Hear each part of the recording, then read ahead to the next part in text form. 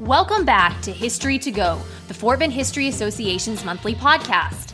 Today, we're taking a look at some of the amazing stories of Black cowboys in our part of Texas. Fort Bend County in particular has a rich legacy of Black cowboy heritage, including here at our own George Ranch Historical Park, where 4 generations of skilled Black cowboys helped build the ranch into a successful Texas operation.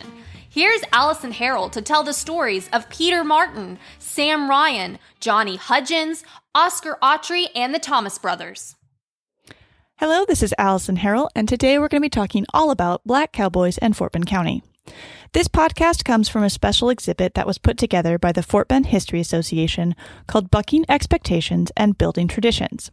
This exhibit focuses on the Black cowboys that lived in Fort Bend County and worked on or around what is now the George Ranch Historical Park. This is not an exhaustive list of Black cowboys, this is just a selection. Before emancipation, the enslaved workers were usually tasked with caring for livestock, making African Americans some of the first cowhands of Texas. After the Civil War, newly freed African Americans continued to provide labor to expanding ranching operations. The life of a cowboy was dangerous and difficult, but the work was steady, and so were the skills and knowledge were often passed down through generations, creating the traditions of Black cowboys that are celebrated today. The first person that we have to talk about is Peter Martin. He was born into slavery in Georgia between 1800 and 1810, but in 1824 he came to Texas with his owner, Wiley Martin. Clarence Wharton mentions in his book that while Wiley Martin became involved with the public affairs of the new colony of Texas, Peter was left behind to take care of the plantation and the cattle, quite frequently. Peter was even allowed to marry one of the enslaved women that worked for Henry Jones, a neighbor of Wiley Martin. During the Texas Revolution, Peter took an active role by transporting supplies from San Felipe de Austin to San Antonio for the Texas Army using his own horses and wagon. By 1835, Wiley had begun to take the steps to emancipate Peter in his will. The newly formed Texas Congress was petitioned in 1839 by Wiley Martin to allow Peter to remain in Texas after he was freed by Wiley's death. This became a debated issue because many people felt that freed slaves should not be allowed to stay within Texas, and so they wanted him to be forced to leave Texas on Wiley's death and his emancipation. But the petition passed through the Congress by one vote that allowed Peter to remain in Texas after Wiley's death and his emancipation. He was one of the 2 people that were allowed to be freed and stay within Texas at that time. Peter remained in Fort Bend County after the death of Wiley Martin in 1842, and he continued ranching. He had already owned cattle previous to his emancipation. In 1845, when Texas entered the United States, Peter was ranked 23rd out of 146 ranchers for the size of his herd in Fort Bend County. Now, when Peter was freed in 1842, neither his wife Judith nor their children were freed as well. So their son George Martin was born into slavery in 1823, and despite his father's emancipation, he was still owned by William Stiles Jones until the end of the Civil War. After emancipation, George and his wife Anne signed a labor contract with William Ryan to work on his ranch. He was using some of those skills that his father taught him in order to get employment. And late into the 1800s, his sons also worked for the Jones and Davis Stock Company as stockhands. So again, they passed down those skills and knowledge through the generations and continue to seek employment in the cattle industry. The next person we have to talk about is Sam Ryan. Sam Ryan was born into slavery at the Ryan Plantation in 1859. He began to work his way up the ladder at the Ryan Farm and Pasture Company, where he started out as a stock boy, but by 1893 he was a full-time cowboy and ranch foreman for the company. He was also the highest paid employee at the Ryan Ranch. While most cowboys were only making $10 to $12 a month, he was making $35. He also served as an overseer of the public road construction in 1893 and 94, and he supervised the Ryan ranch hands in maintaining that road. He acquired a selection of livestock including 8 mules and horses and 15 head of cattle, and in 1882 he began registering his own brand in Fort Bend County. Next up, we have Johnny Hudgens.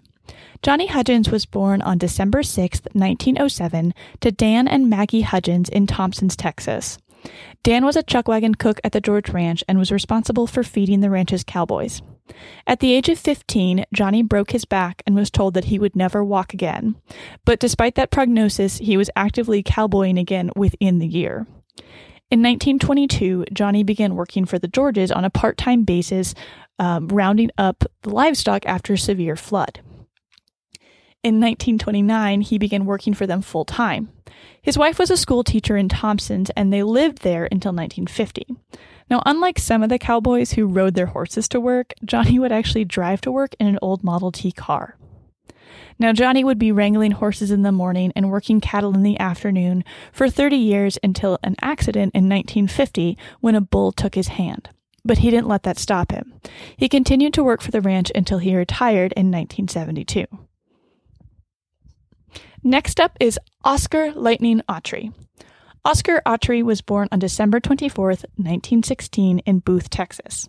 His parents worked on the Estes farm, and after a few years of schooling, he began joining his parents in the field. When he was a bit older, Oscar began to work for Tom Booth, a relative of Mamie George.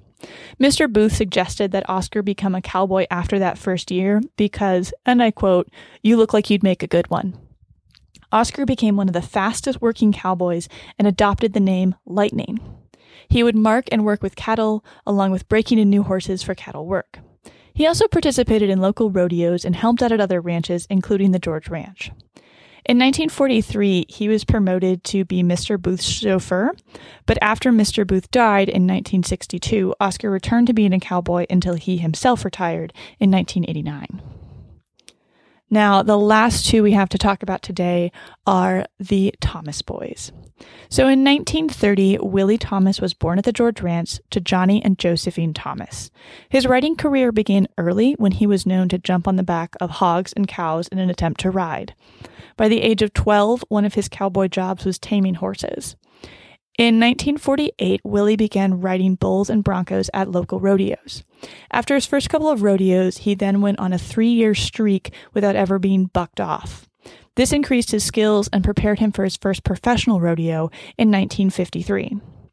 At his second professional rodeo, it ended in disappointment when a prejudiced judge refused to sound the buzzer on a completed ride, denying him a win. After this really unfair encounter, Willie took time off the professional circuit, but returned in 1958. Now, throughout all of this, Willie continued to work for the George Ranch while traveling around the rodeo circuit. He won numerous belt buckles and saddles for bull and bronc riding.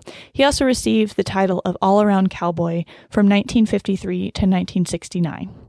He was announced to be inducted to the Bull Riding Hall of Fame in early 2021, and the ceremony will take place in July. Now, James Thomas was the younger brother of Willie Thomas, and he was born 2 years after Willie in 1932. He spent his early years living around behind Mama as she worked at the George house, but by the age of 9, he was milking cows. At the age of 12, he was breaking horses with his brother Willie and weaning cattle. He officially joined the cowboy staff in the 1940s, and his responsibilities varied throughout the years. He and the other cowboys would earmark the weanlings, dehorn, castrate, brand, drive, vaccinate, dip, and separate the cows for A.P. George. Now, I know this was a very quick podcast and a very quick look at a number of very fascinating people, but that is what we have for you today, all about the Black Cowboys of Fort Bend County. Thanks for joining us for this month's episode of History to Go. Be sure to check out our Black Cowboy Spotlight exhibit called Bucking Expectations and Building Traditions. It's currently on display at the George Ranch Historical Park. Get your tickets online at georgeranch.org, or to learn more about the Fort Bend History Association, visit fbhistory.org.